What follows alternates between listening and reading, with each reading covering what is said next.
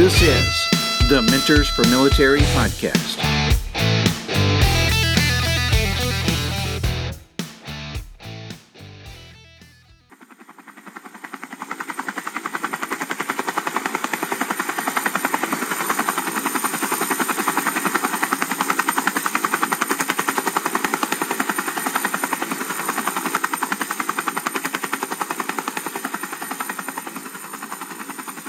Hi everybody, it's Robert here.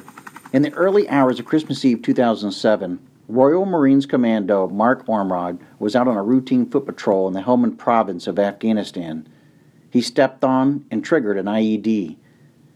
Thanks to the swift action of the men around him and the intervention of medical emergency response team, he was airlifted and they saved his life. In this episode, Mark describes this story in detail, as well as the actions that the men around him took. And he talks about the relentless effort that he applies each and every day. Also on this episode, hosting with me is Scott Johnson and Scott Kinder. So sit back, relax, and get ready to enjoy another episode of Mentors for Military. Look, man, hey, I've been following everything on Instagram lately, Mark, and it looks like Matt Weston has hooked you up from Empire Gym as well as Limitless Gym Equipment, looks like. That's it, yeah. Well, that kit arrived this week, and it's getting road tested tomorrow morning at about 5:30. We're keeping you up late then to get road tested at 5:30. Oh yeah, about 6 hours from now. Well, we're going to do the whole topic here about resilience and everything, so we're going to have to watch your Instagram account tomorrow to see just how resilient you were in 5:30 in the morning, huh? Okay, no problem. One of the things I figured that, you mentioned that you wanted to talk about is around the health and fitness. And what are some of the things that got you into that side of it? Of course, I know that you are in the Royal Marines and a commando. But what were the things that really got you into the health and fitness space? And was it something that you had while you were in the service? I had it before the service. Yeah. If you want to go right back to the beginning, I was a chubby child. So I enjoyed a few too many cakes and biscuits when I was younger. And it all started one day at school when another kid made a comment about me, about my body and the way it looked. And I never really trained before that. And we had a very, very, very small gym, like the size of a broom closet in my school. And I decided to go in there one lunchtime and start training, with no idea what I was doing. So I just kind of made it up as I went. And I instantly got addicted. I used to spend 4 or 5 lunchtimes a week in that gym from about 12 years old. And then just started to teach myself that as the years went on, I liked the way it made me feel. I liked that I was getting stronger, fitter, and faster. And it just gave me something to focus on and help me deal with, stress, and then, eventually becoming a teenager and all that kind of stuff. So it kind of grew from there, and I think that's what led me into the military. Wanting to be physically active and test myself in a physical capacity. So you end up joining the Royal Marines was it 16, like most of the guys we end up talking with, or was it a little bit older for you? I applied at 16 and I got in at 17. Started my training. Okay. Did you go immediately into the commandos, or was it something that you ended up going to first before you applied for the commandos? Nope, straight in. 30 weeks, solid training from day one through to completion. If you throw in a couple of weeks here and there and leave, it's the best part of a year. Yeah, straight in at 17, fully trained at 18. Which unit in Royal Marines? So we train at a place called Limpston, which is about 45 minutes from my house in Devon. And from there, I bounced around a lot of places, really. I went to a place called Poole in Dorset, and then back to Plymouth where I live, to our headquarters. I went to Iraq with those guys when I was 19. Then I stayed around Plymouth. I went to another camp, which was in an assault craft raiding camp called 539 Assault Squadron. From there, I actually left the military for a little bit after my daughter was born. I retrained as a bodyguard out in South Africa. That didn't work out.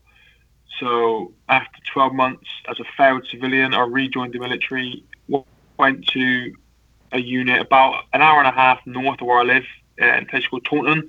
Unit was called 40 Commando, and that's who I deployed to Afghanistan with back in 2007. When did you first deploy in 2007? To Afghanistan? Yes. September 7th. So it was roughly about 3 months later then that you find yourself on Christmas Eve of 2007. And at that time frame, you're about 24 years old when you were out on patrol then. Correct, yeah. That's the day that I was injured, Christmas Eve, 2007. Like you said, just out on a routine foot patrol, doing our thing, and I was just the unfortunate guy that caught it up. Like just about every other unit that was out there doing deployments and tours, foot patrolling was a big part of what it was that we were doing. And we'd done, loads of these things in the 3 months that we'd been out on the ground, pushing out 3-4 miles, 7, 8, 9 hours at a time, whatever it was, different objectives each time. And, the funny thing about this particular day was that the patrol we were going on was very, very easy. It was more really just to maintain the momentum that we built, to show the enemy that we were, out there every other day, dominating the ground and getting boots out there. And the idea really was that we would just leave our camp. I was working at a place called Forward Operating Base Robinson, and we were tasked with leaving the camp from the rear entrance in 2 sections. One section was tasked with going north, one was going south. We would only patrol the immediate perimeter of the camp, so push no more than 200, 300 meters from the perimeter. Then both sections would meet at the other side of the camp at the front entrance. Then we'd secure the location, go through our usual SOPs, close things down, and finish up for the day. And we were due then to be gifted 2 or 3 days R&R, Christmas Day being the next day, where we could open any mail that we had from home and do the best that we could, to relax and try and enjoy the Christmas period. Now, for me, the time came at the beginning of that patrol when we left. I was in this section that went north, the other guys went south. About 5.5, 6 hours later, we were then back at the other side of our camp, getting ready to close things down and finish up. And the section that I was in, we were positioned on a really high piece of ground. It was an area that we called the North Fort, which we used as a target indicator if we ever came into contact with the enemy. Now, slightly beneath us was Forward Operating Base Robinson. We were on a very, very high piece of ground. We could see everything around us for about 1.5 miles, 2 miles. And then way, way, way down beneath us, beneath Forward Operating Base Robinson, was the other section that we had previously left with. They were just off the side of the main supply route that ran through the area, a dirt road.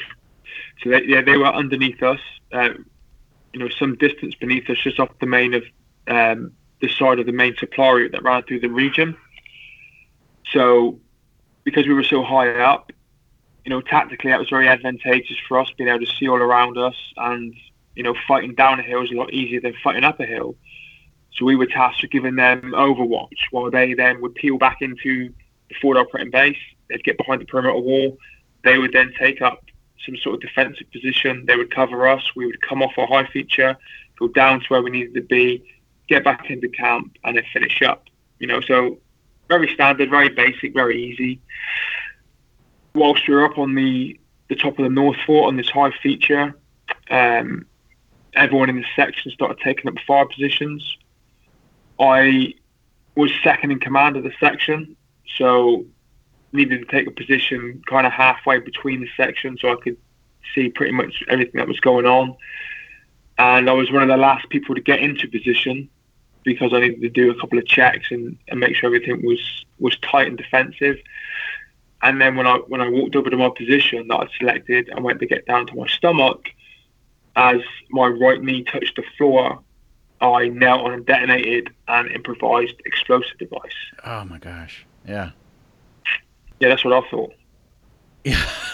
Yeah.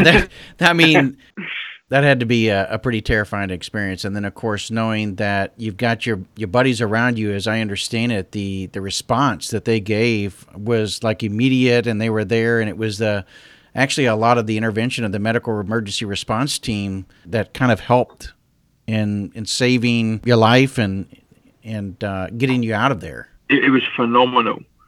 We're trained in a situation like that. Your instant reaction, your emotions take over. You want to run in and save your friend's life, but you can't, because there's a possibility of other devices around which you could set off and injure yourself, or someone else.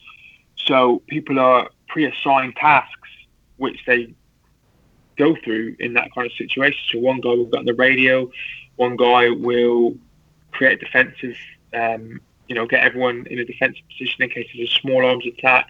The guy closest to you will then very slowly and methodically clear a route to you and prod through the ground to feel for any devices, mark a safe path. So when a medic eventually gets there, he or she can run in as fast as they can without worrying about triggering any of the devices and then get to treat you.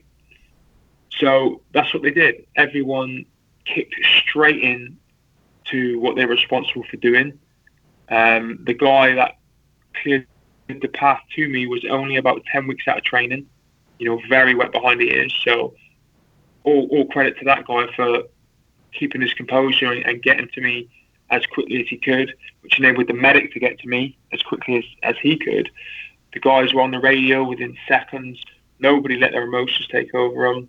Everyone remained completely professional, did exactly what they were trained to do, and that's the reason that I'm here now. Mark, what role was you within the team? So as the 2IC, was you purely in a command role, or was you a medic or anything like that within the team? No, just a grab soldier. Like you say, second in command. I wasn't medical trained to any sort of decent level, just first aid and basics. Yeah. So nothing special. Did you have any team medic guys with you on the ground before the MERT team got up to you? No. Nothing. None. Wow. But we were fortunate because we were literally, 200 meters from the front entrance of the camp. We were just finishing up. So all the medics were right inside our camp anyway, and they got to me very, very quickly, which was, luck for me. Then, as I understand it, they medevaced you out of there on a Chinook helicopter, and they did some kind of innovative and dangerous procedure that also really helped prolong and save your life as well. Can you tell us a little bit about what that procedure was? So, they got me in the back of the Chinook, and they go through their procedures, testing my vital signs. I had no pulse. They could not get intravenous lines into me because all of my veins had collapsed because of the blood loss. And when they put an oxygen mask on me, it didn't steam up to show any signs that I was breathing, and so they classed me as dead. Now, fortunately, one of the medics, a little bit later, seconds later, saw my eyes start to flutter, which meant my heart was still beating. So he alerted the rest of the team, and two of the medics on board then performed this procedure, which you mentioned, which involved them taking some drills and drilling in one from the front, one from the back into my hip bone, right around all my vital organs, and then inserting an intravenous line straight into my bone to give me fluids. And they said within about 3 minutes, I basically returned from the dead and was fully conscious again. Good Lord. Yeah. Mark, do you know if you was the first combat casualty to get that tried on them? I was, yeah. It had only been cleared for use 3 days before my incident. Jesus. Imagine if somebody hadn't seen your eyes fluttering, and paying that close attention, we wouldn't be talking to you today. Yeah, I know, and I can't imagine, all the training these guys do is in a sterile environment where it's, relatively calm, and now they're in the back of a Chinook that's banking left to right. It's full of sand. They're trying to avoid incoming fire. Everyone's panicking. God knows how they did it. And, drilling into my body right by my vital organs in that situation as well was extremely risky, but they pulled it off. That's just an amazing story. I mean, and to think that that procedure was so new, I think, for all the stuff that you've gone through, and you wake up in Selly Oak Hospital in Birmingham, and then that's kind of where the mindset that you had and the resilience or the relentless effort that you had prior to joining the Marines or while you were in the Royal Marines kind of started kicking in, because, it was that attitude and approach that helped you get through it. It was, yeah.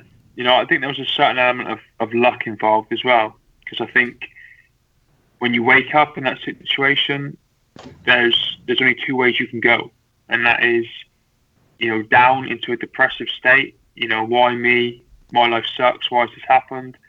Or it's happened. There's nothing I can do about it. It's going to be difficult, but let's figure it out and let's move forward. And I had a little bit of luck, I think, and that was my mindset. Was there's nothing I can do about it. They ain't growing back. I'm still here. Let's figure this thing out and move forward. So you lost both legs above the knee and my right arm above the elbow. In thinking about that situation and how you've been, the attitude that you have and the approach that you have to life, I mean, it's just kind of a testament to you and what you've gone through. And I love one of the shirts that you actually had on your Instagram page that says, "Hustle, hit, never quit."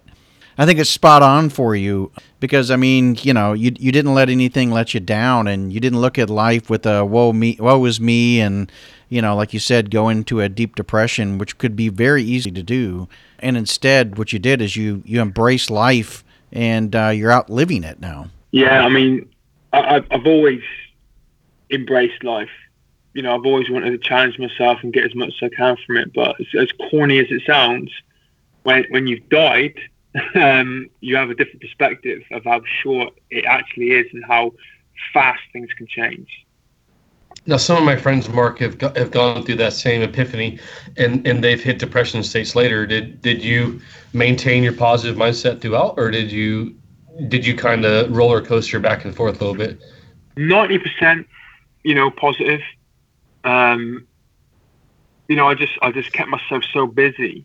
Yeah. I discovered the power of setting goals very early on, and it almost became an addiction of just setting myself a goal to move myself forward, and then just doing whatever the hell it took to make sure that I achieved it. And I never really gave myself enough time to sit down and think about my situation to then go down that kind of route. I just kept on, marching forward at a pace. And keeping myself busy. How old was your daughter at this time? She was just under 3 years old. Did you discover at any time, or have they done any tests to see was there any type of traumatic brain injury or anything that was also suffered as part of the concussion? No, I mean, I think I was pretty nutty beforehand, if I'm honest. But no, it's bizarre. Like, my hearing is great. I'm very lucky in the fact that what you see is what you get. If you want to get a little bit personal for any men listening, the twig and giggle berries are all good. I've had 2 extra kids the regular way since I was injured, so I was very lucky in that respect. No internal injuries. So I have friends who had shrapnel tear up their intestines and, all their internal organs. All mine are perfectly intact and perfectly healthy.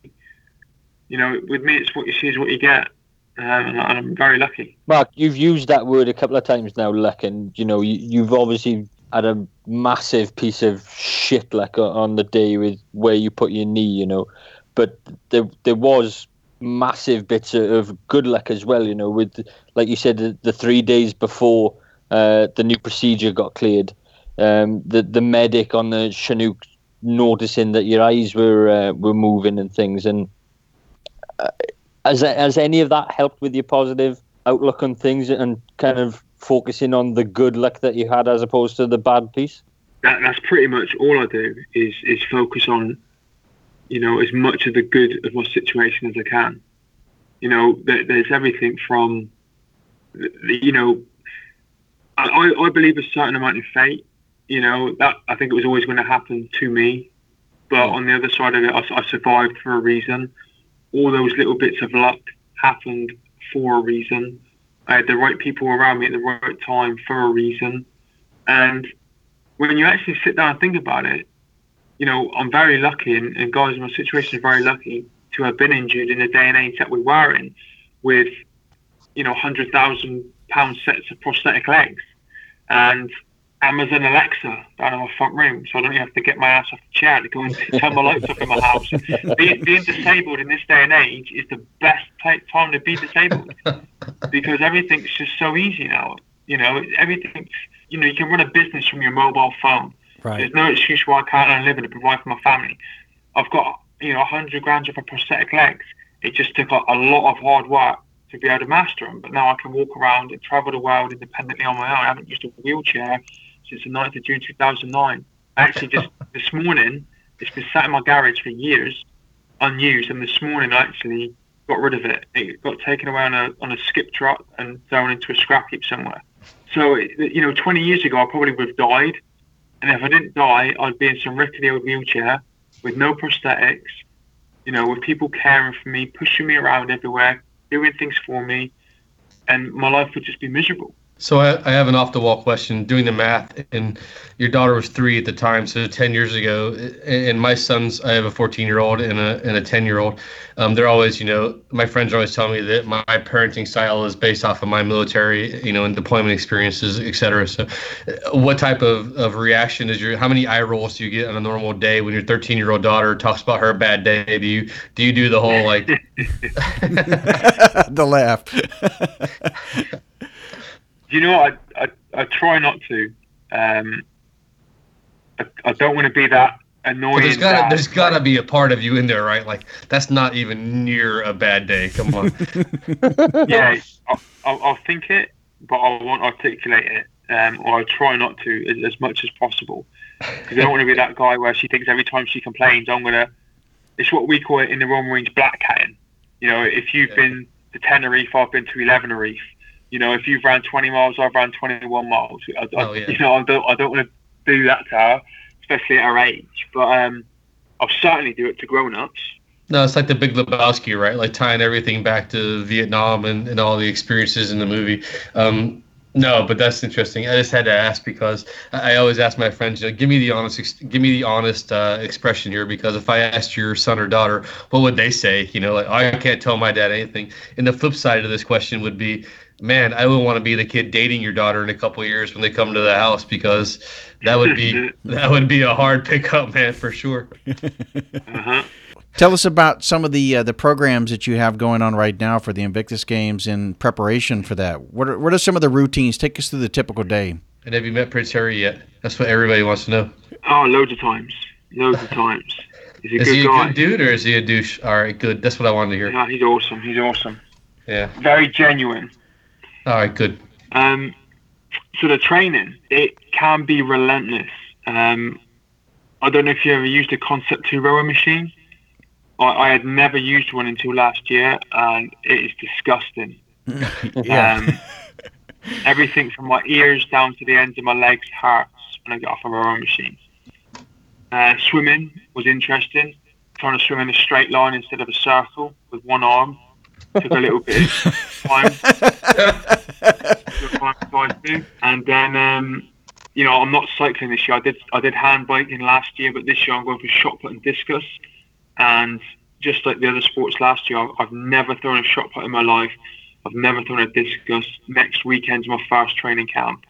So I've got a lot of technique to try and understand and learn, and then start the training from there. But, what I did last year... your dominant hand or your non-dominant hand, sorry? I lost my dominant hand. Yeah, I was right-handed. Good Lord.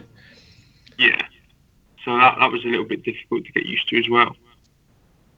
But, we have training camps, we have programs, but for a lot of it, because I only have one hand, one arm, the training is not specifically tailored to me, and a lot of it I can't do, so I have to customize what I do. So last year I basically went online, I looked up all the results for the classifications for the sports that I was doing, so my classification in swimming, rowing and hand cycling, found out what the times were for the gold medals, and literally just kicked my own ass to try and beat those times in every discipline. Oh, of course you did. And that's how I did it. I thought, well, if the guys that won gold last year turn up this year, I need to be able to beat them. So I just kind of tailored it and just did whatever I could, just thrashed myself with the cardio, strength and conditioning, changed my diet a little bit. This year I'm going to focus a lot on, or a little bit more on recovery, because I realise how important that is now.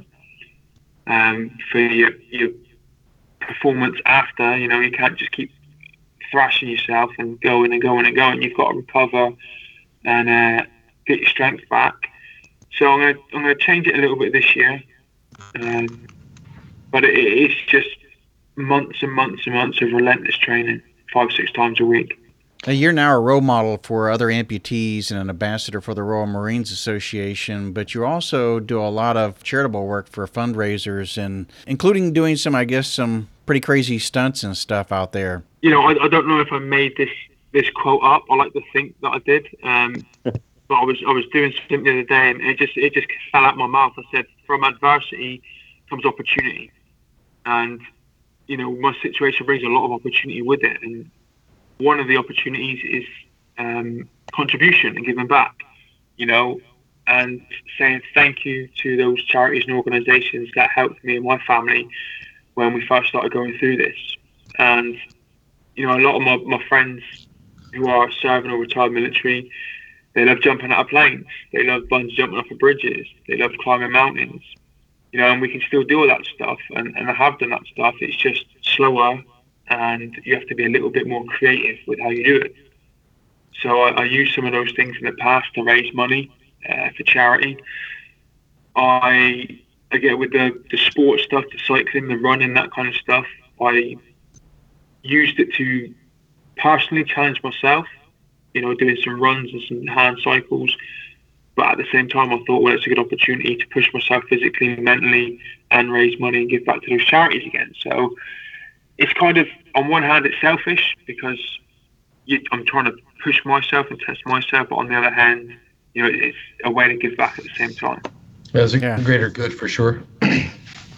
Yep. Yeah, it's that sense of service. I think we've talked about it on many other episodes about how those of us who are veterans start thinking more about service in some way, and usually it ends up tying back to helping others, whether it's veterans or those who might have similar mindsets or like-minded individuals. And in your case, I think you're doing it in both ways. You're serving as an ambassador to those military people who are coming back that might be very similar to yourself, or to even civilians who might be struggling through some of the same challenges. And so it's pretty amazing.